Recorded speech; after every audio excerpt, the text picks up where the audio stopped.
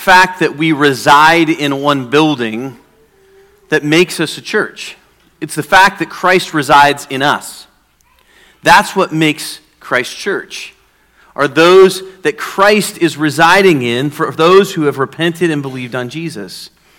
And so this morning we're going to begin our series on church distinctives. And over really since we started, since our first service together on August 20th as a new church, as Redemption Hill Church, we've been in the book of Acts. And so we've had a few deviations. We had an Advent series, and we've had a few little tiny deviations from that. But for the most part, we have been walking through the book of Acts. And we saw last week on Easter, in Acts 10, we looked at the gospel of Christ and the availability of his salvation, of Christ's salvation to all those who believe. And ultimately, through the work of the cross, Christ grants us fellowship with his Spirit and with his people. And so, with this loving word of God's grace available to all who believe, we felt it was a natural place to take an indefinite break from the book of Acts. I'm not sure how long we're going to take that break, but we felt that this is where God was bringing us and bringing us to that point in the book of Acts. And we'll pick that up somewhere down the road. It could be in a year and a half. It could be 20 years from now. I don't know. That's up to the Lord. But where we did believe that God had us was going through and working through our church distinctives together. And so you'll notice that up on the screen here in just a moment, we'll take a look here at the next slide of our 7 distinctives as a church. And one of the things that just happened is I'm going to have to look behind me because it for one reason, it didn't pop up on the back screen for me to be able to see. So if I'm turning around staring at it, my eyesight's not the best. So, but the truth is that we have 7 distinctives. And the first is a leadership, and that it's a shepherd team that leads. And the second is gospel-driven corporate worship. The third is loving sacrificial fellowship. The fourth is intentional gospel outreach. The fifth, family discipleship. The sixth, prayer. And the seventh, simplicity. And the truth is none of those are in a hierarchical order. There's 7 distinctives, but they're not in a hierarchy. It's not that this one lands here. We believe that those distinctives are unique to us as Redemption Hill Church, and that they are found in the total breadth of Scripture, that Scripture speaks to these things, and that these are the things that help set us apart as Christ Church. In fact, in the Webster Dictionary, it describes a distinctive as something that serves to distinguish or to mark as different, and it gives an uncommon or appealing quality. I like that definition. It gives an uncommon or appealing quality. And the truth is that these distinctives are the things that distinguish us from other local gatherings of the body of Christ, and are the values that we seek to uphold while living out our faith as we walk together as his church. These are the things that we're committed to as well. And so, the first distinctive that we're going to be looking at is actually prayer this morning. And the prayer distinctive, we simply say this, that we seek to foster a culture of persistent Spirit-led prayer. Prayer acknowledges our total need for God and that apart from Christ, we can do nothing. Therefore, we regularly gather to pray for one another, others, and the ministry of the church. And that we desire for prayer to be a part of our culture, that it's fostered as a part of both our individual life and our body life together. And so this morning, while we can't deal with every aspect of the prayer distinctive, because it's comprised from the total breadth of Scripture, Philippians 4:4-7 specifically addresses the importance of fostering a culture of persistent Spirit-led prayer and our total need for God. So let's go ahead and stand together. We're going to go through Philippians 4. And I'm going to start in verse 1. We're going to go through verse 7. But I think the first 3 verses are important to the context of this passage. And so we're going to look at those just very briefly together. So we're going to read Philippians 4, 1-7. And this is what it says. It says, "Therefore, my brothers, whom I love and long for, my joy and crown. Stand firm thus in the Lord, my beloved. I entreat Judea and I entreat Syntyche to agree in the Lord. Yes, I ask you also, true companion, help these women who have labored side by side with me in the gospel together with Clement and the rest of my fellow workers whose names are in the book of life. Rejoice in the Lord always. Again, I will say rejoice. Let your reasonableness be known to everyone. The Lord is at hand. Do not be anxious about anything, but in everything by prayer and supplication with thanksgiving, let your requests be made known to God. And the peace of God, which surpasses all understanding, will guard your hearts and your minds in Christ Jesus. Father, this morning, as we look at your word, and as we look at this distinctive that you have for us, Father, as Redemption Hill Church, Father, I pray that we would see that this is coming from the culture that you desire us to have, one that is seeking you in all things. Father, I pray that our dependence would be on you, and that, Father, we would be encouraged this morning, that we'd be encouraged and challenged, God, to pray in the way that you have shown us here. That, Father, that we wouldn't be anxious for anything, but in everything we would be praying, we'd be seeking you. Father, this morning, may you take, God, the concerns of our hearts, and Lord, may we set them at your feet, and Lord, may it be you who takes them and, God, puts them under your feet. Father, give us open hearts. Give us eyes to see and ears to hear. And Father, may we not rob your glory. May it be you who is speaking this morning. May I be diminished and may you be raised up. May we be diminished and may you be raised up. And we ask these things in your name. Amen.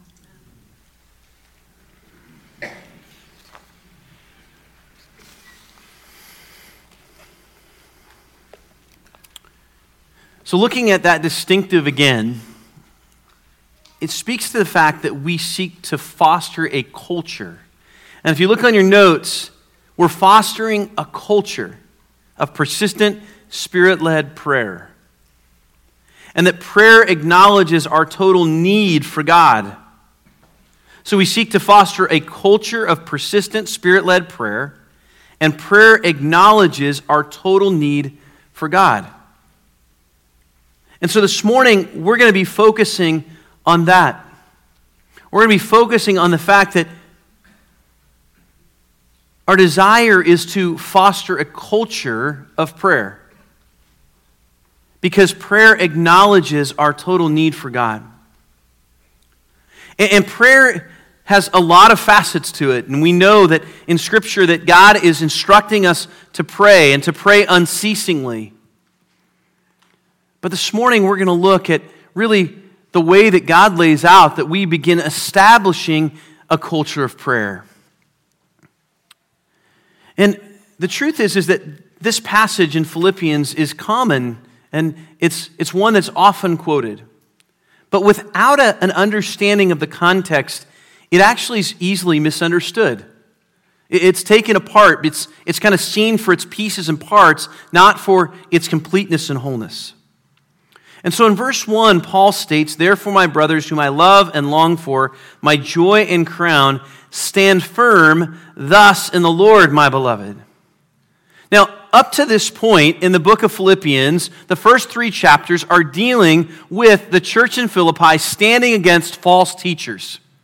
Standing against false doctrine, false teachers, and the world coming against the church. In Philippians 4, in chapter 4, things change.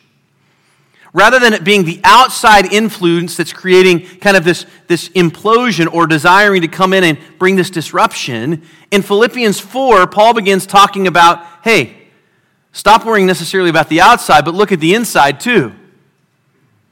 We want you to stand firm. We want you to be unified. We want you to experience the peace of Christ. And so the statement, stand firm, is at the heart of this passage. It literally means to continue in or to persist. And Paul's saying that we need to remain steadfast in our pursuit of Christ. He's telling them, stand firm. Now, what's interesting is that one of the ways that God will tell us to stand firm is through our prayer life. That prayer is a key part of standing firm in our faith. Now, verse 2 and 3 continues, I entreat Euodia and I entreat Syntyche to agree in the Lord. Yes, I ask you also, true companion, help these women who've labored side by side with me in the gospel together with Clement and the rest of my fellow workers whose names are in the book of life. Now, what's going on here is that these were two women inside the church of Philippi, and we don't know what they were conflicted about or what they were having conflict over, but what we know is that it was creating a significant amount of tension and divide within the church of Philippi.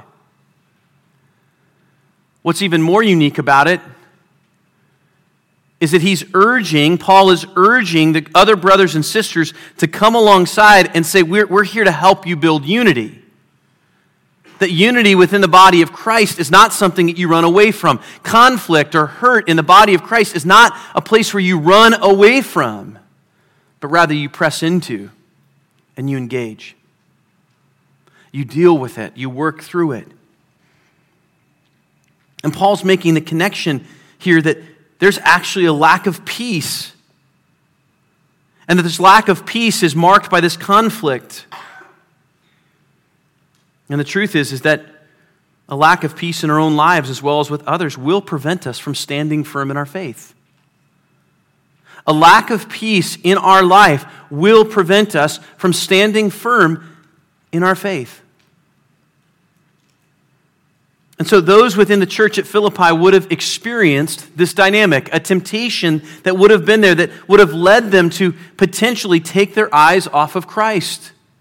It would have been very natural for them to focus on this divide. And isn't it interesting? Isn't it interesting that this divide is existing inside of the church? And you see this picture, and then all of a sudden it shifts from this divide into this instruction to pray. Actually, it's an instruction for praise and prayer. Because God desires us to strengthen our resolve in Christ through prayer to experience His true and intended peace. God desires us to strengthen our resolve in Christ through prayer to experience His true and intended peace. In verse 4 and 5, Paul commands them, rejoice in the Lord always. Again, I will say rejoice. Let your reasonableness be known to everyone. The Lord is at hand. You see, for those that put their faith in Christ, our salvation in Him is not in the things of the world. And we can rejoice always, regardless of our circumstances, because the Lord is at hand. This is what he's pointing out. Notice, the Lord's at hand. He's near. He's close. Rejoice. So we have this picture of Paul instructing the church of Philippi to stand firm. In chapter 1, verse 27, he's already told them to stand firm in the truth. Now he's saying, stand firm in essence in Christ with your love for one another. And then he begins to give us a picture. He begins to give us a picture of a culture that's being established inside that brings a culture where people are beginning to seek God. And he says they're to rejoice always. And that word always literally means at all times or all occasions. It means exactly what it's saying. In Mark 1, verses 14 through 15, Jesus tells the people to repent and believe, for the kingdom of God is at hand. Whenever we see that phrase, the Lord is at hand, or the kingdom of God is at hand, it's a personal challenge to us. Essentially, God's saying, don't delay. The time is now. Do it. You see, in Christ we have nothing to fear, knowing that His plans are for His purposes and our good. So if you can picture this just for a moment, the church at Philippi had just been instructed to stand firm against false teachers, and now it's being instructed to stand firm in Christ as brothers, and they're to help one another maintain unity. And we can see that in this, that much of the early church here in Philippi would have been fearful because it seems as if the church is ripping at the seams. That's really what's happening. This is a split that's powerful enough in the church that these two servants in the church are actually in their divide. In essence, it's having a dividing effect upon the body. And what's amazing here is, yes, they're tasked to come alongside, but then they're tasked with, wait a second, don't just come alongside of them. Where's your focus? Rejoice. Rejoice. Stop worrying about the circumstances. You can imagine, right? I mean, when we're overwhelmed by fear or by situations, where does our focus go? We want to talk about it. We want to talk about it with somebody else. We want to discuss it. We want to sometimes help people understand our perspective so that we're not left alone. And they're instructed to rejoice. They're instructed to rejoice. To rejoice always, to begin praising God. It really is this beginning of seeking the Lord. It's a shift in focus, isn't it? When things are ugly, when they're different, when they're confusing, when all of a sudden we're forced to rejoice. You ever been in a situation where you've been challenged to praise God and you're like, what do I praise Him for? Right? Life doesn't really feel like it's really worth praising God right now. But it's amazing how quick as you begin to focus on it, you're exposing your own heart about how easily you've lost sight of who God is. We all do that. We've all experienced that in a moment where our eyes have drifted from the Lord and they've focused on the circumstance, the situation, or the feeling. And so in this immediacy, Paul's challenge is to rejoice and to rejoice always. Why? Because it immediately lifts his eyes from here to here. And then he says in verse 6, do not be anxious about anything. Now the Greek word for anxiousness literally refers to the idea of being divided or distracted. That's what it means in Greek. To be divided or distracted. Now, it's important to note that we're still going to have worry or have deep concern over matters, and that's natural. But anything that distracts or divides our focus from the providence and sovereignty of God will prevent us from experiencing His peace and His confidence. When we're anxious, when our focus is on the situation at hand, when we're worried and things are outside of our control, we're being robbed of the peace of God. I believe today that one of the greatest thing that the enemy brings into our lives are events that create anxiousness and worry. It is one of the greatest things that pulls us away from the Lord. It keeps our eyes on the situation and the circumstance rather than on Jesus.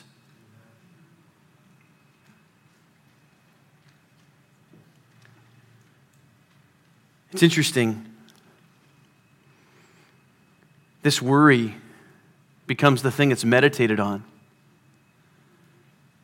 See, when we're focused on the events and we're distracted and we're divided, what it's saying is this: that where God wants my attention is on Him, and rather than meditating on Him, we're meditating on what's going on with us. We've placed our focus on the wrong thing, and we've become divided.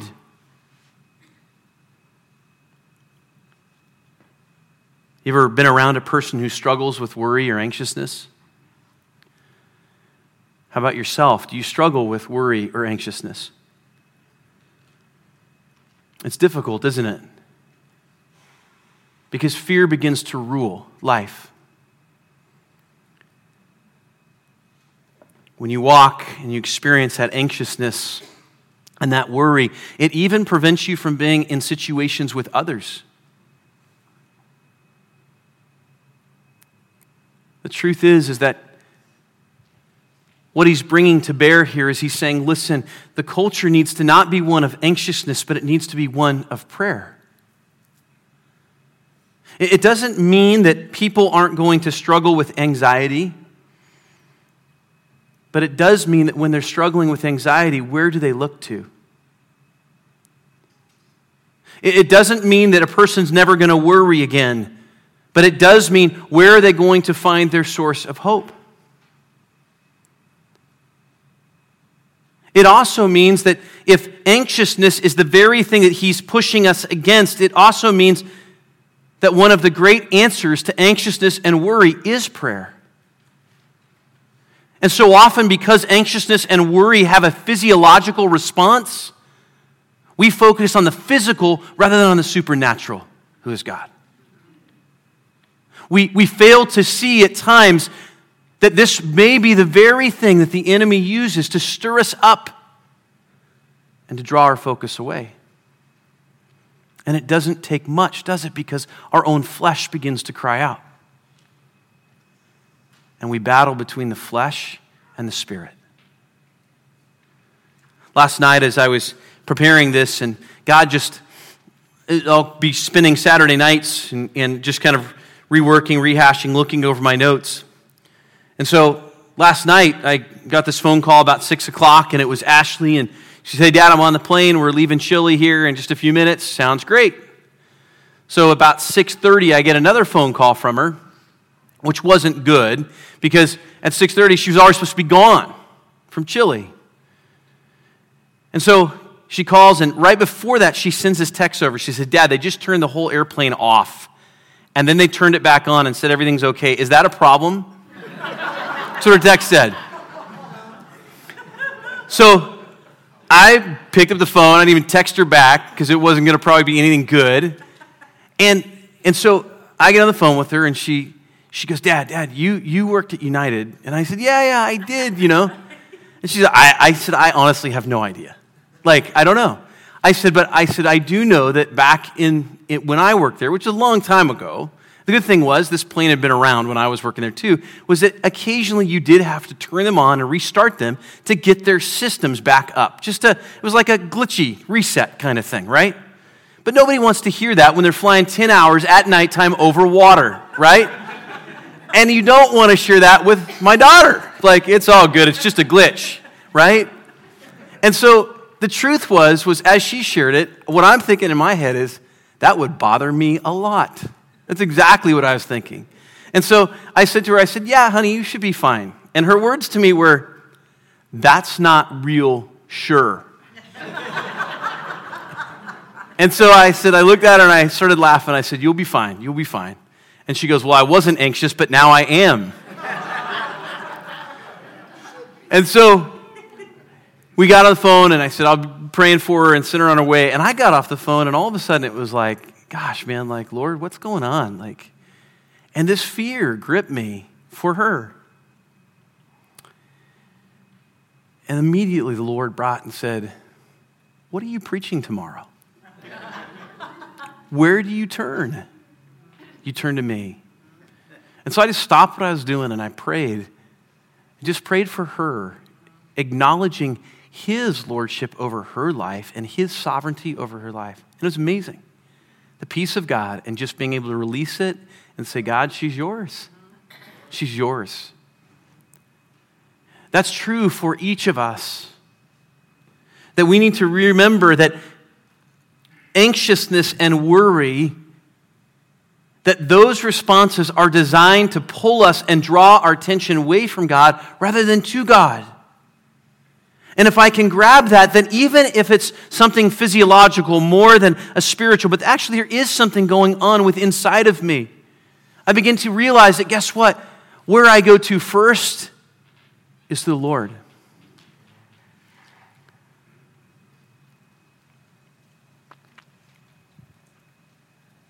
It's important because we have a culture that is anxious and worrisome. We have a culture where anxiety runs rampant and joy is gone. as Christ Church, God has called us to exhibit his joy. And when our focus is on our circumstance or on how we're feeling, we're robbed of the joy that God grants through his peace. And so, in the life of the church, there needs to be a culture of peace instead of anxiousness. He says, do not be anxious about anything, and that anything is all things. It's a culture. And ultimately, this anxiousness and fear is combated through a culture of prayer.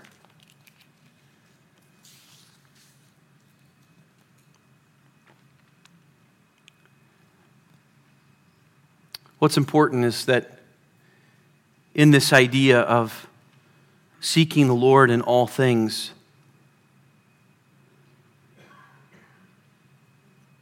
we have very strong responses in worry and fear, do we not?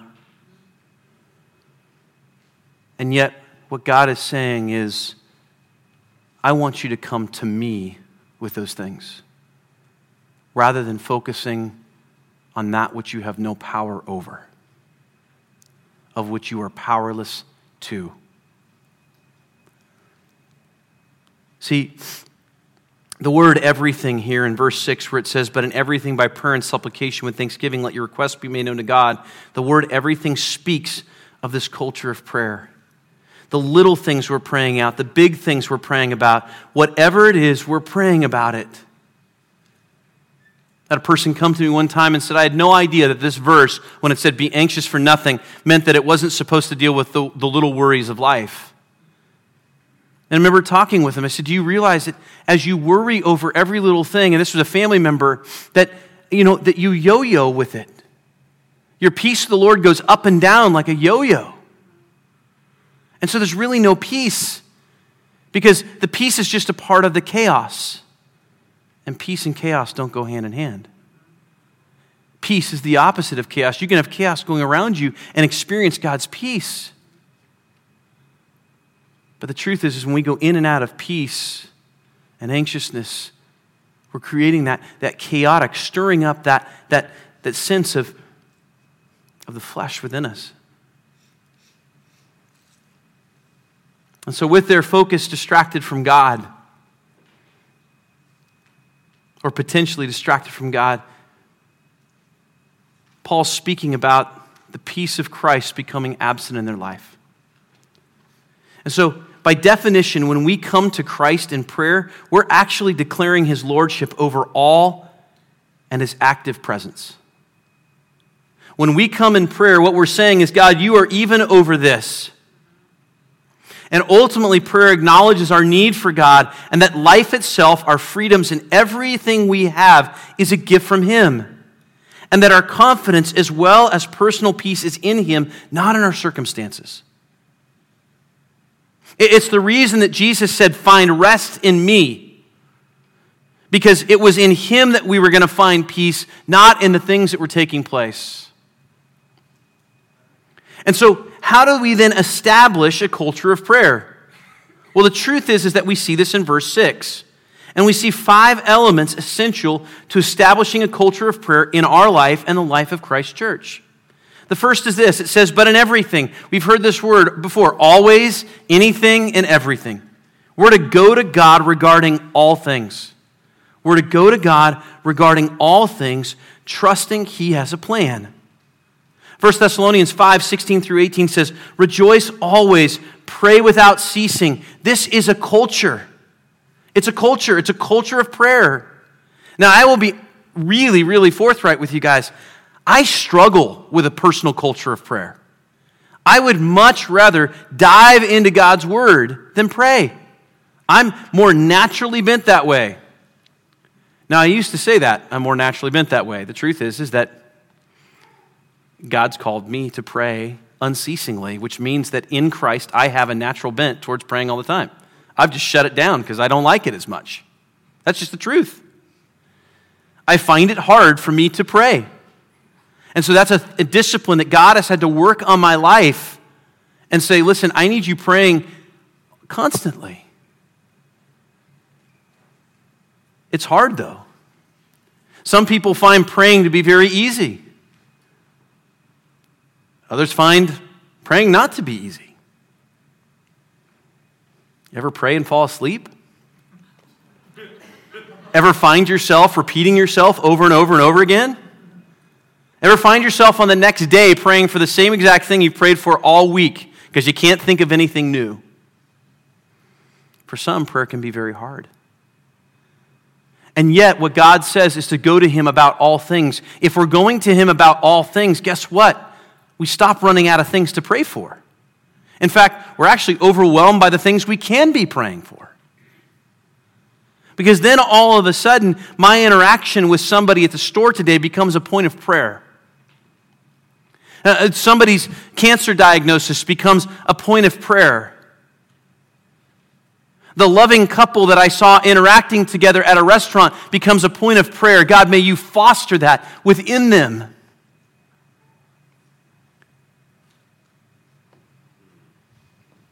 I stop running out of things to be praying for. Because when I'm praying about all things, it opens up a whole new world. For many of us, we pray those things that are right in front of us, and those are the things that land. Those are the things that are most important to us, and so it doesn't change a whole lot. God calls us to pray for all things. And when we go to God regarding all things, we acknowledge the sovereignty of God, that He is over all things. The second element here is to approach God in worship, not simply in haste. Approach God in worship, not simply in haste. This means that we actually make time for it, and we come with a heart and attitude of worship, of declaration of who God is, of devotion and adoration. Remember in my life, there was something that was going on, and somebody said, "How are you doing?" And I said, I just don't know. But all I want to do is get into God's Word and pray. We need more moments of that in our life. See, I think we can find time to pray, but prayer, because it can be done anywhere, kind of gets the last effort. We find ourselves kind of just doing it in the car as the last thing out the door.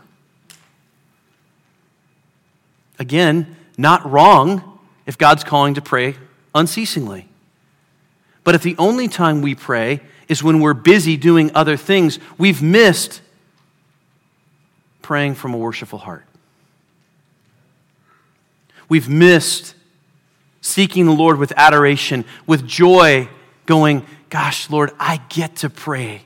I get to communicate with you. Not that I have to." And so we need to approach Him with worship. We need to take time to prepare our hearts. And as with any form of worship, we should allow time to hear from the Lord. We need time that when we're talking with God, that the Lord begins to speak back to us through His Word. And our prayer life should not simply be based on the urgency of the moment.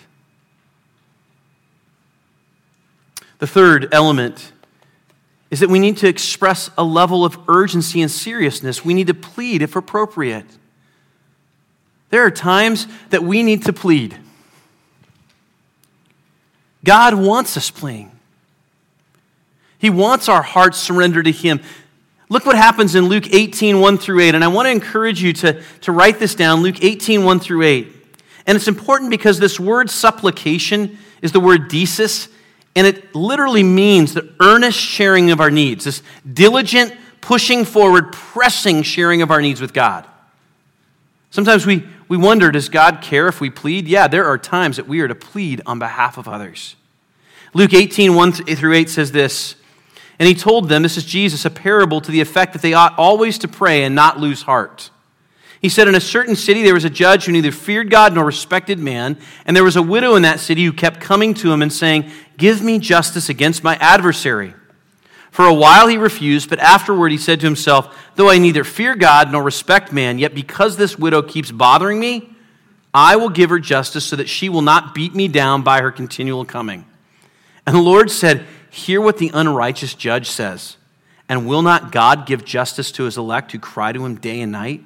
Will He delay long over them? I tell you, He will give justice to them speedily. Nevertheless, when the Son of Man comes, will He find faith on earth?'" The point is that he's saying, listen, he's the good Father. Keep praying. Don't stop. Plead if you need to. Urge with seriousness. Come to him. One pastor points out, he says, the Lord actually admonishes us to keep on asking and to do so with a degree of urgency. We need to be pleading on behalf of our brothers and sisters. We need to be pleading on behalf of the lost. We need to be praying that God will draw people to himself and make them kingdom laborers for him. The fourth element is that we need to consistently thank God for our present circumstances and past blessings. We need to consistently thank God for our present circumstances and past blessings. Do you see what this prayer is doing, this culture of prayer? It's keeping our eyes focused on Jesus, not on the circumstances. See, again, this acknowledges the sovereignty of God, and this is a wonderful reminder of what God has done, as well as keeps our eyes on him rather than ourselves. Regardless of our circumstances, we can thank him for those circumstances.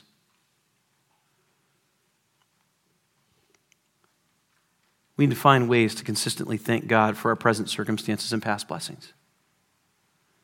This morning, as we were praying together, we get together as part of the worship leader this morning and elders together. And as we were praying, it was interesting because I just shared with you that story about Ashley. I was so encouraged how God continues to just teach and work and reveal himself.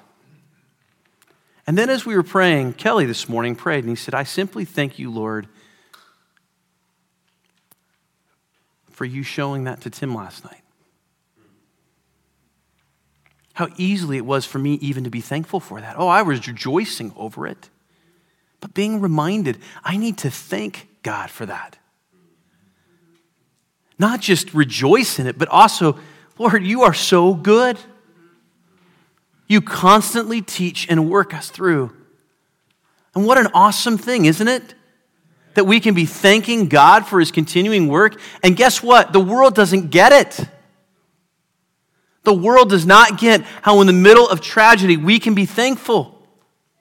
How in the middle of all those situations that would bring anxiousness and worry, that we can still be thankful. And so a part of that culture of prayer is thankfulness for God. The fifth element, verse 6 says, but in everything let your requests be made known to God. We're to ask God for the desires of our heart according to his will. Ask God for the desires of your heart according to his will.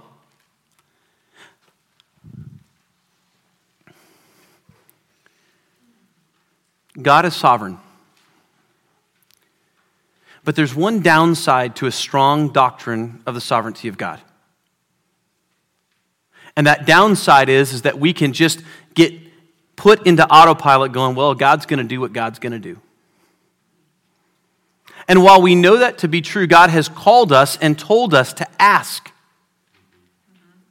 And we are to ask according to his will. And so some of us may feel like there are certain things that we shouldn't be asking for, but the truth is that we are to ask God for the desires of our heart according to his will. God will mete that stuff out. He will show us, right? He's sovereign. He will show us if it's will or not. But one of the greatest things about prayer is when we are consistently putting something before the Lord, we can know that if it's not turning out the way that we want it to, God's got something better in store. And that better may actually involve some pain and hurt for a little while. But what a confidence that comes when we seek him and he's continuing to fulfill his will. He's reminding us that he is sovereign, that he knows what is best. In Matthew 18:19-20, and this passage is dealing about the aspect of a brother or sister being disciplined, but it says, again, I say to you, if two of you agree on earth about anything they ask, it will be done for them by my Father in heaven. For where 2 or 3 are gathered in my name, there am I among them. Well, I think we can take that verse and we can actually apply it to prayer as well. We can come in to say the same thing, that God is still at work and His Spirit is still at work. And that God desires to do that work not simply through individual prayer, but through the gathering of the body of Christ. Because when the gathering of the body of Christ is seeking Him on His behalf, He is present. And His petitions, the petitions that we are giving, are heard. So what's the essential truth? It's that a culture of prayer produces godly peace, entrusting our cares to Him and His power. A culture of prayer produces godly peace, entrusting our cares to Him and His power. Verse 7 says, "And the peace of God which surpasses all comprehension." What comes as we develop a culture of prayer, what comes over the body of Christ, us as individuals and us collectively as the body, it's this peace that is indescribable and incomprehensible. John Balfour puts it this way. He said, "This surpassing peace then is beyond human comprehension or anything that the mind could conceive of by itself. It is superhuman rather than purely psychological and is unexplainable by natural forces." There is a power in a church that has a distinctive and is marked by a culture of prayer. And that distinctive can't be something that's simply stated. It has to be something that's lived out. And that's our hope as Redemption Hill Church, that we are a church that is marked by a culture of prayer. As we conclude this morning, I want to just leave us with this prayer. And this prayer was actually given by George Washington in 1789 in his Thanksgiving proclamation. But I love it because it encompasses everything of this verse. He says simply this: May then, too, we unite in most humbly offering our prayers and supplications to the great Lord and ruler of nations, and beseech Him to pardon our national and other transgressions, to enable us all, whether in public or in private, to perform our several and relative duties properly. I love that. God has called us to seek Him in all things. And all things include everything that is before us and everything that is around Him. May we be a church that not only says it has a distinctive of prayer, but may our culture develop and grow into a culture that is marked by prayer, so that we might go first to the Lord and rest in His peace rather than in the worry of the world. Amen? Amen. Father, thank You that we can look at this distinctive and know that You are calling us, Father, to a culture of prayer. Lord, we praise You and we thank You for the work that You've done through the cross, the fact that You have given peace to all those who believe. Lord, Your desire is for man to be at peace with You. So, Lord, may we truly be at peace with You through the work of the cross. And, Father, may we seek You in all things, knowing that You are sovereign. And, Father, may we be a church that lives out this culture of prayer. And I ask this in Your name. Amen.